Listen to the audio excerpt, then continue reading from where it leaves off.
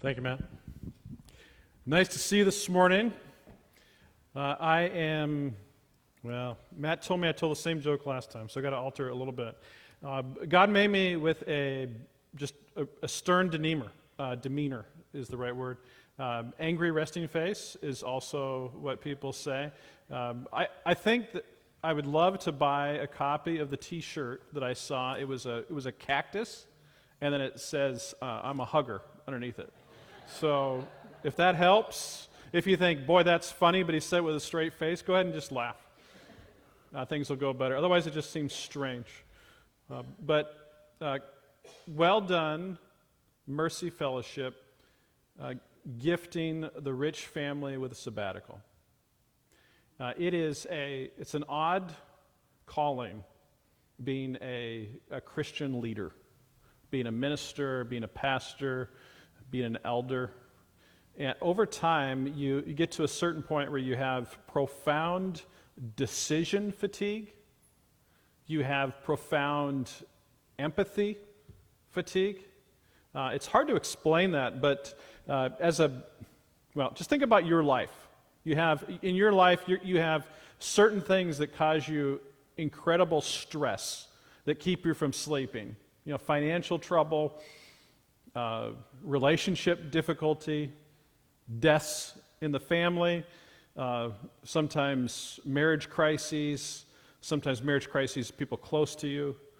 All sorts of things can cause you stress, lose sleep.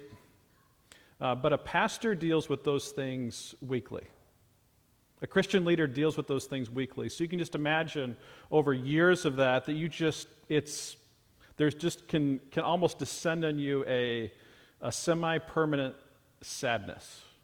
And so it's a good thing to let the Christian workers among you take long breaks so they can rest, so they can just have a season where they don't have to make a decision that affects hundreds of people.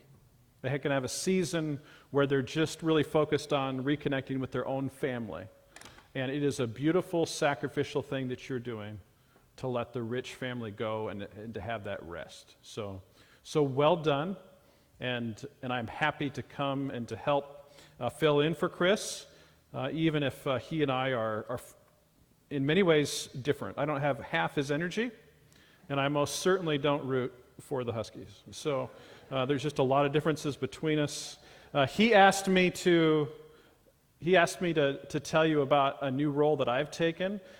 I'm part of two networks, Acts 29 and the Soma family of churches. The Soma family of churches has asked me to step into more of a regional and national role, helping them form apostolic teams in regions all over the United States. And so I will be gradually transitioning out of my role as lead pastor at Soma Eastside and to doing more things in the region. That doesn't affect you directly, other than you might see me more often because my role will be more regional. But Chris wanted me to let you know that transition was happening for my family.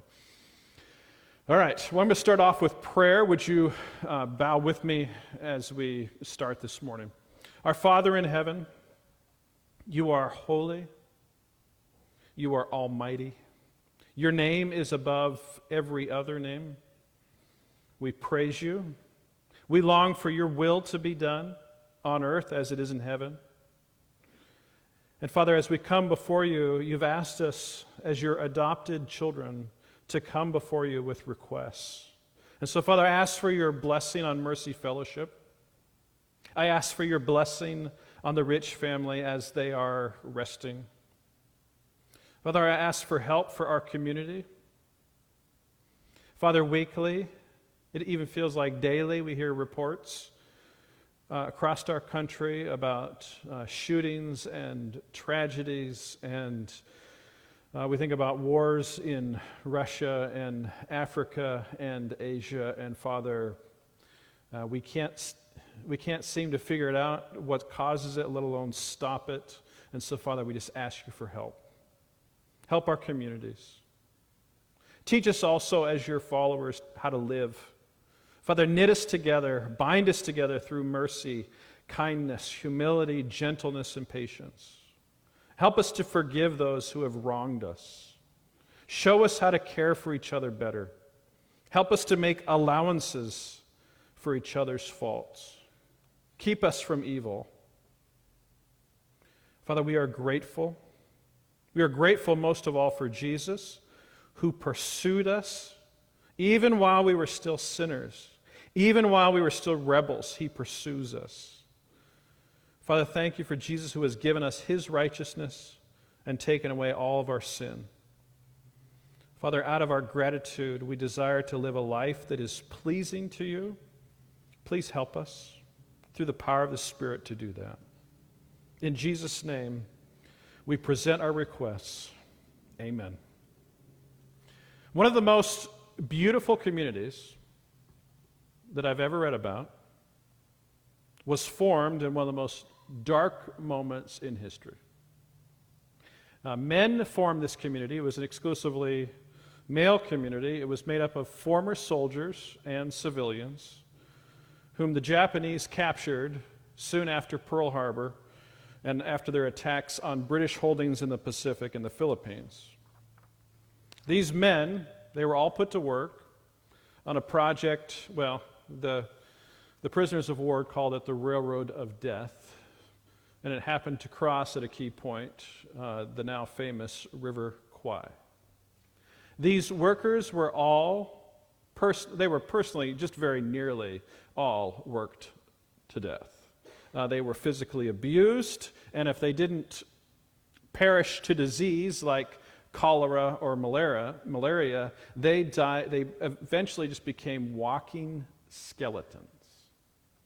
Many of them saw dozens of their friends perish. Many of them died just because they gave up. They lost their will to live. So in this context, it's amazing that a community formed. The Japanese purposely tried to take away all hope. And as these men were abused, starved, and caught various diseases, they gradually began to lose all compassion. What was fascinating was that many of them, instead of turning inward, they started to just simply look out for their own interests, stealing from each other. The author of the book that I read this in, Ernest Gordon, said that the weak were trampled underfoot, the sick were ignored or resented, and the dead forgotten. When a man lay dying, they had no words of comfort for them. When men cried, we averted our eyes. Amidst all this, men cursed their neighbors, they cursed God, they cursed the Japanese. He said cursing became such an obsession that they constructed whole sentences in which every word was a curse. One of these abused officers, the author of this book, Ernest Gordon, who was captured after the fall of Singapore, after months of inhumane treatment, he found himself unable to stand due to diphtheria, unable to work, and near death. The Japanese sent him to the hospital. But the hospital in this prisoner of war camp was called by the prisoners the death ward, because there were no doctors, and they stacked the men head to foot, head to foot, head to foot, side to side, where there was very little room and very little care. But there were two people who came in to care for Ernest Gordon. One was named Dusty Miller. He was a simple gardener from Newcastle, England, and Dinty, a devout Roman Catholic. And these two men, because they loved Jesus, gave him 24-hour care. They came in and they talked to him, trying to convince him to keep hope. The other would just massage Gordon's diseased legs so that there would be circulation, giving Gordon some small hope that perhaps he would walk again. Slowly, steadfastly, quietly, lovingly, showing Gordon what the gospel looked like in both word and deed. And to everyone's surprise, perhaps except Miller and Moore, Gordon slowly improved, regained his strength, and one day is able to stand again and walks out of the death ward.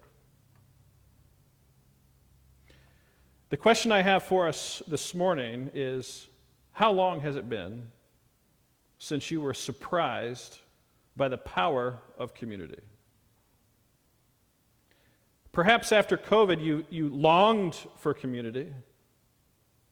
But how long has it been since you've truly experienced the beauty and the power of community?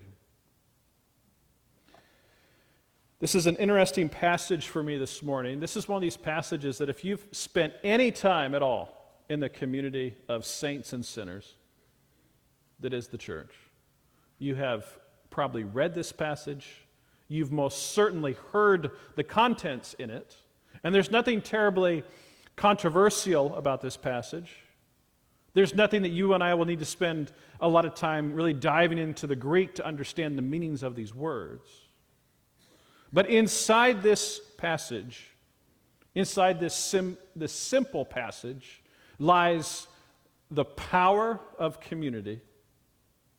And it is a very simple passage to understand, but a profoundly difficult one to apply and to walk out. So Colossians 3. And maybe as we read this, you can see the instructions that allowed a hell on earth type place, a Japanese prisoner of war camp, to become a place where there was deep, transforming community. Colossians chapter 3. And I'm reading in the New Living Translation. Since God chose you to be holy people he loves, you must clothe yourselves with tender-hearted mercy, kindness, humility, gentleness, and patience. Make allowance for each other's faults and forgive anyone who offends you. Remember, the Lord forgave you, so you must forgive others. Above all, clothe yourselves with love, which binds us all together in perfect harmony. And let the peace that comes from Christ rule in your hearts, for as members of one body you are called to live in peace and always be thankful. So to let you know where I'm going here this morning, 5 commandments for the disciple, halfway decent title. But these commandments effectively are pillars of a strong community, pillars of a transformative community. So if Mercy Fellowship is to become what God is calling Mercy Fellowship to become, this community will need to not just acknowledge these words, but internalize them, live them out, so you become strong, transformative. Frankly, that you become a church that everyone would want to be a part of. First, clothe yourselves with holiness. Holiness. High expectations. But the beautiful news is, the good news is, God asks us to clothe ourselves with holiness, and He's going to say, tender-hearted mercy, kindness, humility, gentleness, patience. But the good news of the gospel is that this is something that God gives us. God gives us Jesus' righteousness when we accept Him as our Savior, as we follow Him as disciples. He gives it to us, but then He asks us to walk it out. And when this was written during the Roman Empire, Roman religion wasn't something that influenced daily life. So this is as far as a historical perspective, this type of instructions to disciples of a religion is pretty remarkable and unique. Paul is not asking them simply to observe the Sabbath, or in our words, Paul is not asking the followers of Jesus to simply attend church He's not asking them just to take part in a ceremony like communion. Not just telling them, make sure that you get baptized. He wants them to clothe themselves with holiness, like it's a uniform that you put on. I could have come in here today, and I actually contemplated it with a uniform of sorts on to illustrate it. Matter of fact, when I preached this years ago at Soma East Side, I came in with a Boston Red Sox jacket on. And it's a crowd of Mariner fans. Long-suffering, amen, Mariner fans. Matter of fact, we had an executive for the Mariners organization there, sitting about row 3. And I came up to preach in a Red Sox jacket, and he just, boo. And then just some follow-up comments that were appropriate. But when I got to this point, I just unzipped the Red Sox jacket, and underneath was a Ken Griffey Jr. uniform. Just showing, yay, the last one we could truly cheer for. But this is our uniform, brothers and sisters. This is what people should see in us, through us, on us, just this holiness. And it's not a list of things that we don't do. This is a very beautiful, practical list. He says, tender-hearted mercy, compassion, pity, tenderness expressed towards people who are suffering. It's our uniform. It's our story. It's who we are. It's what we do. It's deep. If you wonder, and I think this is a question that historians often ask, is how did the church get established in the Roman Empire? How did it overcome paganism?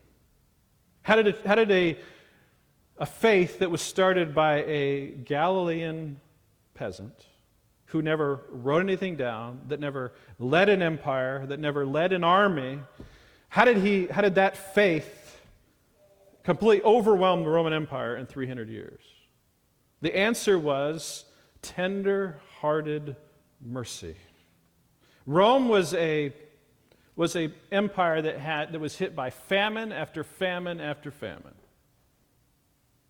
And they would often get their grain from Egypt, from faraway places. And so if these faraway places had serious famine, the Roman Empire just starved. But the Christian church was known for storing up grain, for caring for whole lists of people who were in need. The church in Rome, at its peak, before the empire fell, had a list of 1,500 widows that the church in Rome cared for. They effectively, as a church, as they became stronger and stronger and stronger, ran a miniature welfare state. And that was in stark contrast to the surrounding culture that believed it was immoral to care for weak people because you would just encourage that behavior to continue.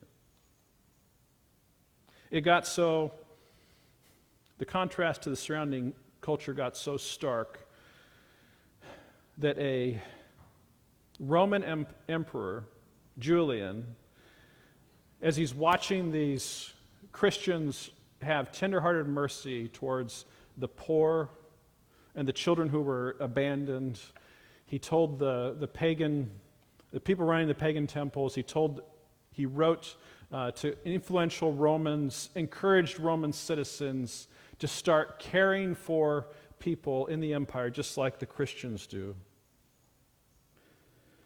And he just talked about how embarrassing it was that these people would care for people that were not even of their own faith, and that they would help people that actually hated them. Tender-hearted mercy. God wants us to put it on like it is our uniform. He also wants us to have kindness, to be gracious, That our uniform, that our first impression on people would be kindness, humility, gentleness, patience. Wouldn't you like to be part of a community whose uniform were those things? Second commandment for the disciple after being clothed with holiness is to make allowance for each other's faults and forgive. Verse 13 says, make allowance for each other's faults and forgive anyone who offends you. Remember, the Lord forgave you, so you must forgive others. Make allowance for each other's faults. Isn't that an interesting follow-up to holiness? Effectively, Paul is writing to the church and saying, I want you to put on holiness like it's a uniform, and then I want you to have lowered expectations for your fellow believers. Beautiful, hard to balance Christian contrast. When we started the church years ago, planted in about 2005, I think somewhere around 2006, just being aware of our own weaknesses as a church, the elders regularly joked that our theme for our church was, the name of the church was Aletheia. So Aletheia, you could do a lot worse. That usually is funnier when I say that. I don't know maybe I'm not coming, maybe I didn't tell that joke too well. Maybe I should retire that joke. Either way, strange contrast. Be holy. Clothe yourselves with it. And then just be aware that the church is drawn from the general population. Just be aware that people are going to let you down. Be aware that elders are going to disappoint you. That Christian leaders, that Christian staff are going to disappoint you. That people in the church are going to stab you in the back. That they are going to let you down. That they are going to tell you untruths. That they are going to try their best to care for you, but actually hurt. Make allowance for each other's faults and forgive. Isn't forgiving difficult? Anybody? Audience participation time. Anybody else having a hard time forgiving? Anybody? Isn't it amazing that Jesus said statements like, if you don't forgive, God's not going to forgive you? Isn't that just amazing how stern that is? But the commandment to the disciples of Jesus, one of the pillars of our community, if we are going to be strong, is just understanding that other people are going to hurt you and then forgive. And if it's helpful, I just want to remind you that forgiveness is an ongoing journey, not a single act. Forgiveness is giving the hurt to God, not minimizing or excusing the sin. Forgiveness is giving an opportunity for the offender to regain trust and restore the relationship, not blindly ignoring ongoing mistreatment and mistrust. Forgiveness is sometimes setting healthy boundaries. Sometimes forgiveness, I think forgiveness is always a gospel-centered path to reconciliation and stands in stark contrast to canceling people. And it probably is worth saying that forgiveness needs to be in a community in order to guard against ongoing abuse. But nonetheless, we are commanded, brothers and sisters in Jesus, to make allowances for each other's faults and forgive. Point 3, bind yourselves together. A disciple is commanded to bind themselves together, to be committed. Perhaps some of you, when you were married, the officiant had husband hand, wife's hand together like this, and then wraps a rope around the two hands. An old picture in weddings for how two were becoming one, how they were binding themselves together, how they were committing to each other. I don't know how a community becomes strong without commitment. Verse 14 says, above all, clothe yourselves with love, which binds us together in perfect harmony. Commitment to each other is not something, sadly, that we saw illustrated church-wide during the last couple of years.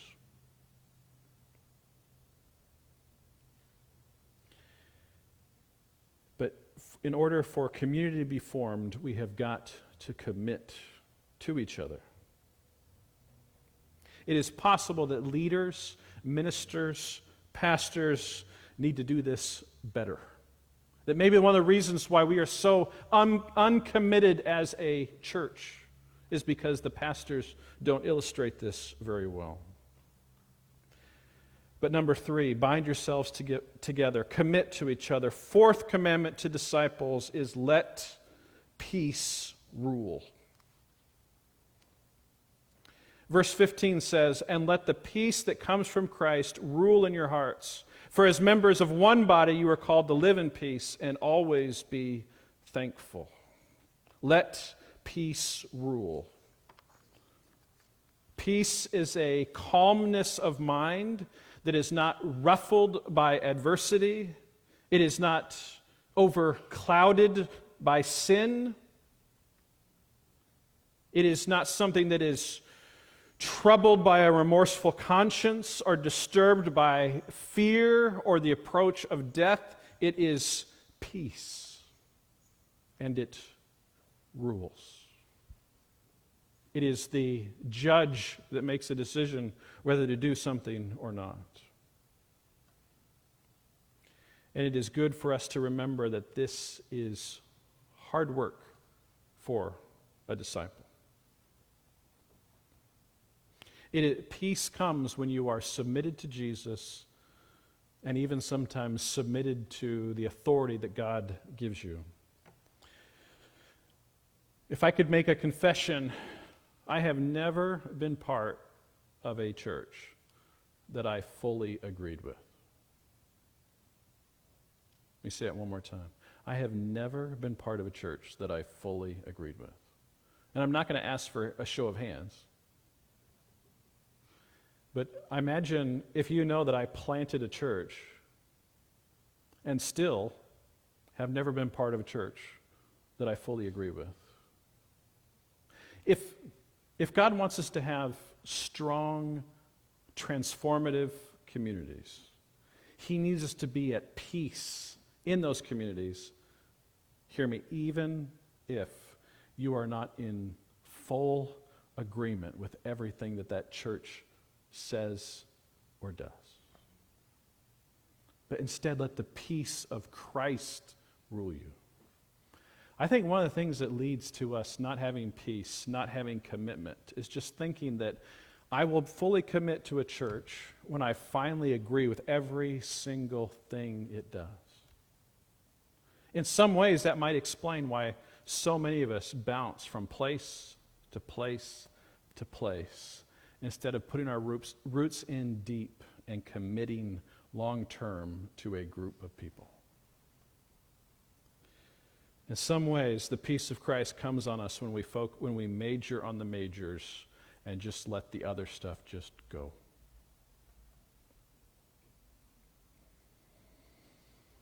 Fifth command, be grateful. Be grateful. That is a difficult thing to apply, but Paul says, be grateful. Verse 15, and let the peace that comes from Christ rule in your hearts, for as member of one body you are called to live in peace and always be thankful. I don't know how many of you complained about the weather today. Anybody? Anybody? I looked up what Cliff Mass had to say about the weather for this summer, because my eldest daughter is getting married. We have an outdoor wedding in June. And I was looking up June, and he said, May was the coldest and wettest since 1948. And then he said, June will be the coldest and wettest since 1948. He said there'll be so much rain in the first week of June that you will have more rain in the first week of June than we usually have for June as a whole. But isn't it amazing how green this place is? And don't you know that people in California would love to have the storm that we just drove through on the way here? A storm so strong that even though we had the windshield wipers on full, we could not barely see the road in front of us as we're traveling up 405. Grateful. Are we grateful for the green? Are we grateful for the water? Are we grateful that our lawns won't die like everybody in the state of California and Nevada and New Mexico and half of Texas? Grateful. This is a learned habit, and can we also be grateful for the community that we're in? Instead of picking apart the little things that aren't good, can we be grateful that the gospel is preached? Can we be grateful that people earnestly try their best even though they are not always successful in portraying and showing the love that they want to? Be grateful. Those are the 5 points. What are the implications for us? A couple implications I think are key, and then I want to finish the story that I started with. The first is just a reality check. This is a really difficult passage to apply. Super difficult, or super easy to understand, super hard to do. Amen? How many of you were shocked when you came in this morning that the pastor on stage told you to love each other? I mean, right. You guys were expecting that, weren't you? But I look across this room, different ages, different life situations, and you know how hard this is. To consistently put other people first. To show mercy to someone, not for the first time, but for the 10th time.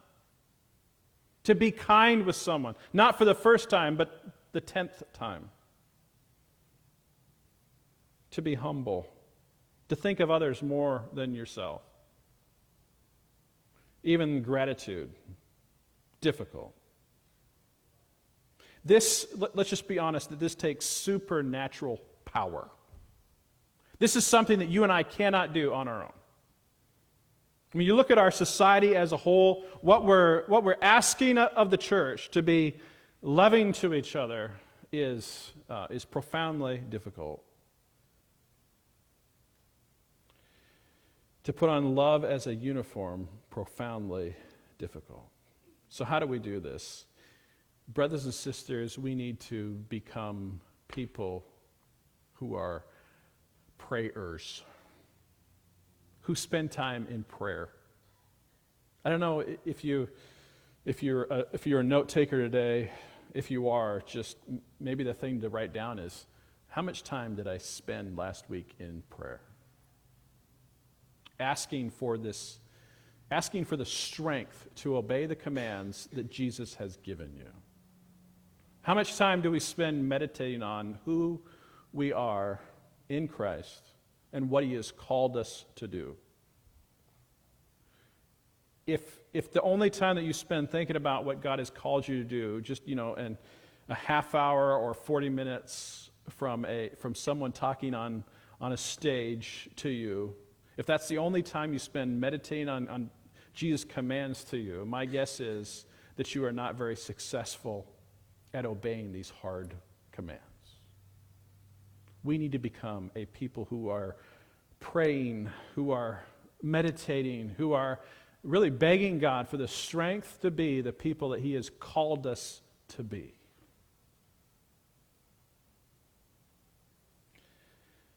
And I would also say that we need to do this as a community. You cannot be loving and kind and tenderhearted with mercy and patient and humble and grateful and peaceful on your own. This is a community thing. It also keeps us from enabling. Had a difficulty in the last couple of months in the church that I lead, and a couple asked for help. And I normally would jump into these things, but I know that my particular spiritual gifts are primarily encouragement rather than prophetic. Prophetic meaning somebody who looks at a situation and just, calls it like it is. I'm going to focus on what these people are doing well and encourage them to keep doing that. Other people are the type of people that would say, look, I understand what you're doing well, but these are the 3 things you need to change now. And so instead of wading into the situation by myself, I brought in several other people, one who was more of a prophetic gifting, one who has leadership skill, and we are able as an encourager, as a leader, and as a prophet to actually make a difference in this couple's life.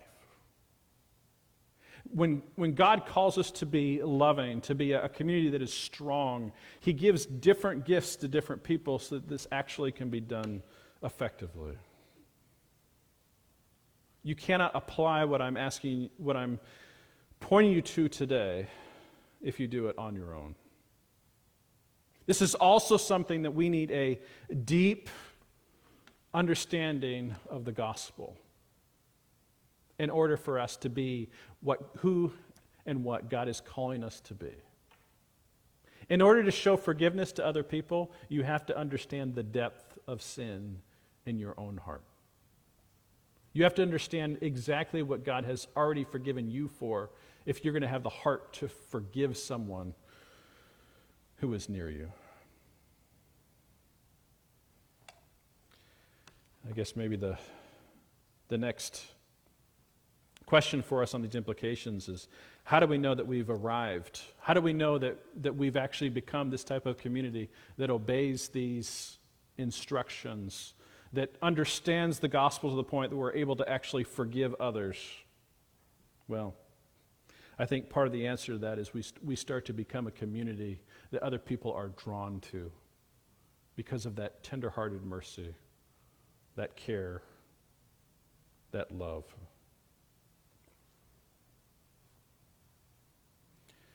When we started the sermon, we were talking about Ernest Gordon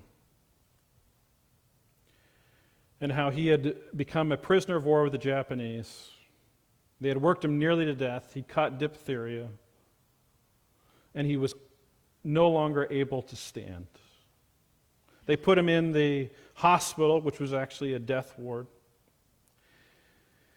And as he lay there, just day by day, inching his way towards death, 2 people came in, encouraging him to maintain hope, and also massaging his legs, giving him appropriate circulation so that he could regain strength. They would borrow food, they would find food for him, and gradually nursed him back to health.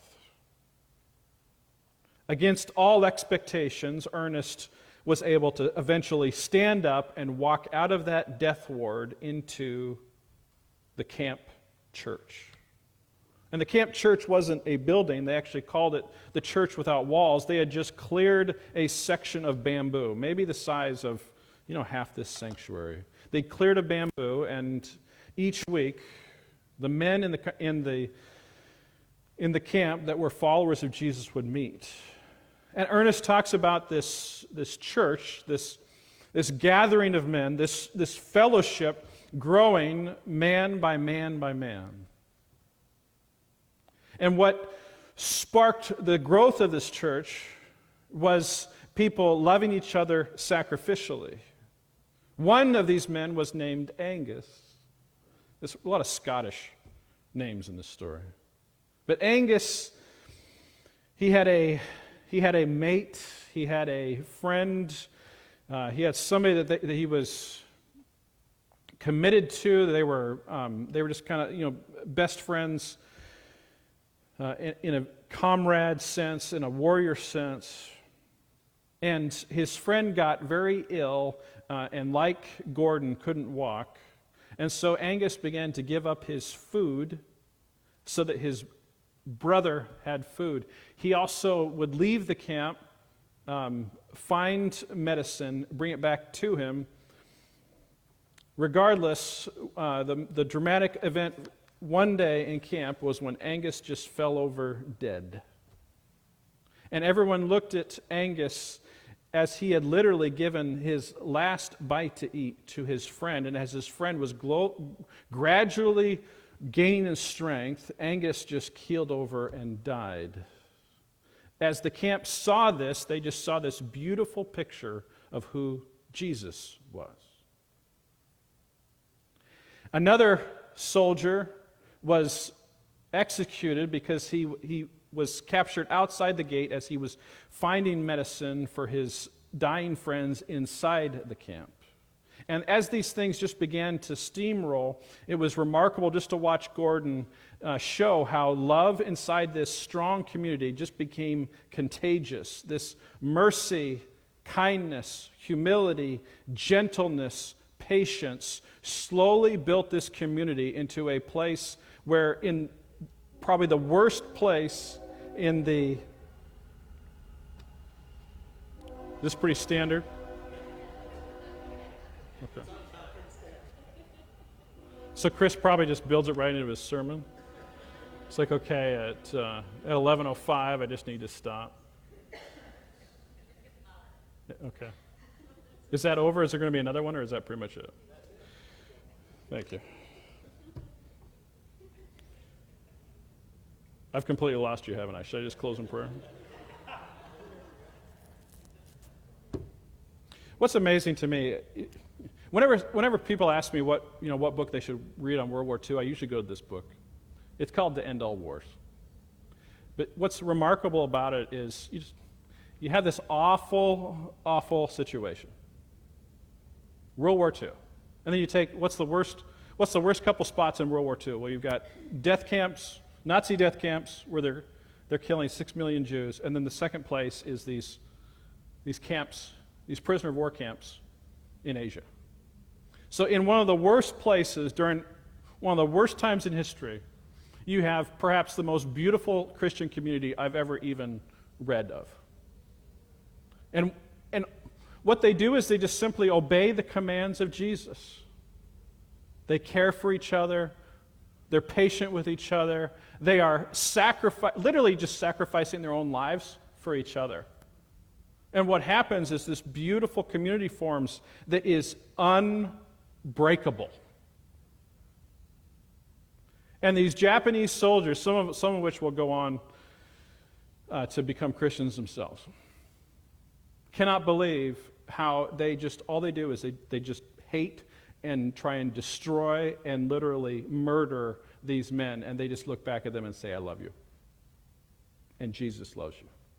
This remarkable community forms. It really just, it defies my ability to describe it for you. But here's the beautiful thing, brothers and sisters in Christ. You and I have the same commands from Jesus. Love each other. Think of each other first. Forgive each other. Be committed to each other. Bind yourselves together. And every time the church does this, throughout church history, whether it's Rome 2,000 years ago, whether it's in a prisoner of war camp in the 40s, or whether it's in Marysville right now, that type of love and community is absolutely transformative. I bet if we went around and talked, that most of you who came to faith because you saw some degree of this type of love for each other. I know for me, as a lonely teenager walking into a youth group, and for the first time in my life being actually accepted, loved, appreciated, cared for, pointed me right to Jesus. Jesus wants that for you and for me. for us. Amen? And these commands are not easy, but with the Holy Spirit power, it is doable. Doable. Gordon survives the war. The two buddies that bring him to faith, one is literally crucified by the Japanese. His dying words are something like, Jesus loves you. His other friend was, the Japanese would put him onto boats, unmarked boats, and just let him drift in the Pacific until the boats either shipwrecked, sank, or were sunk by a Allied ship thinking it was a Japanese warship.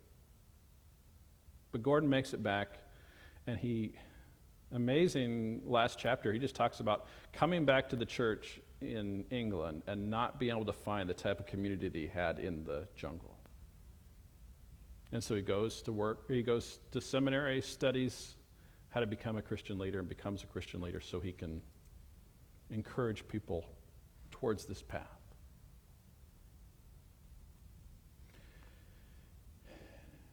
Be holy. Clothe yourselves with holiness.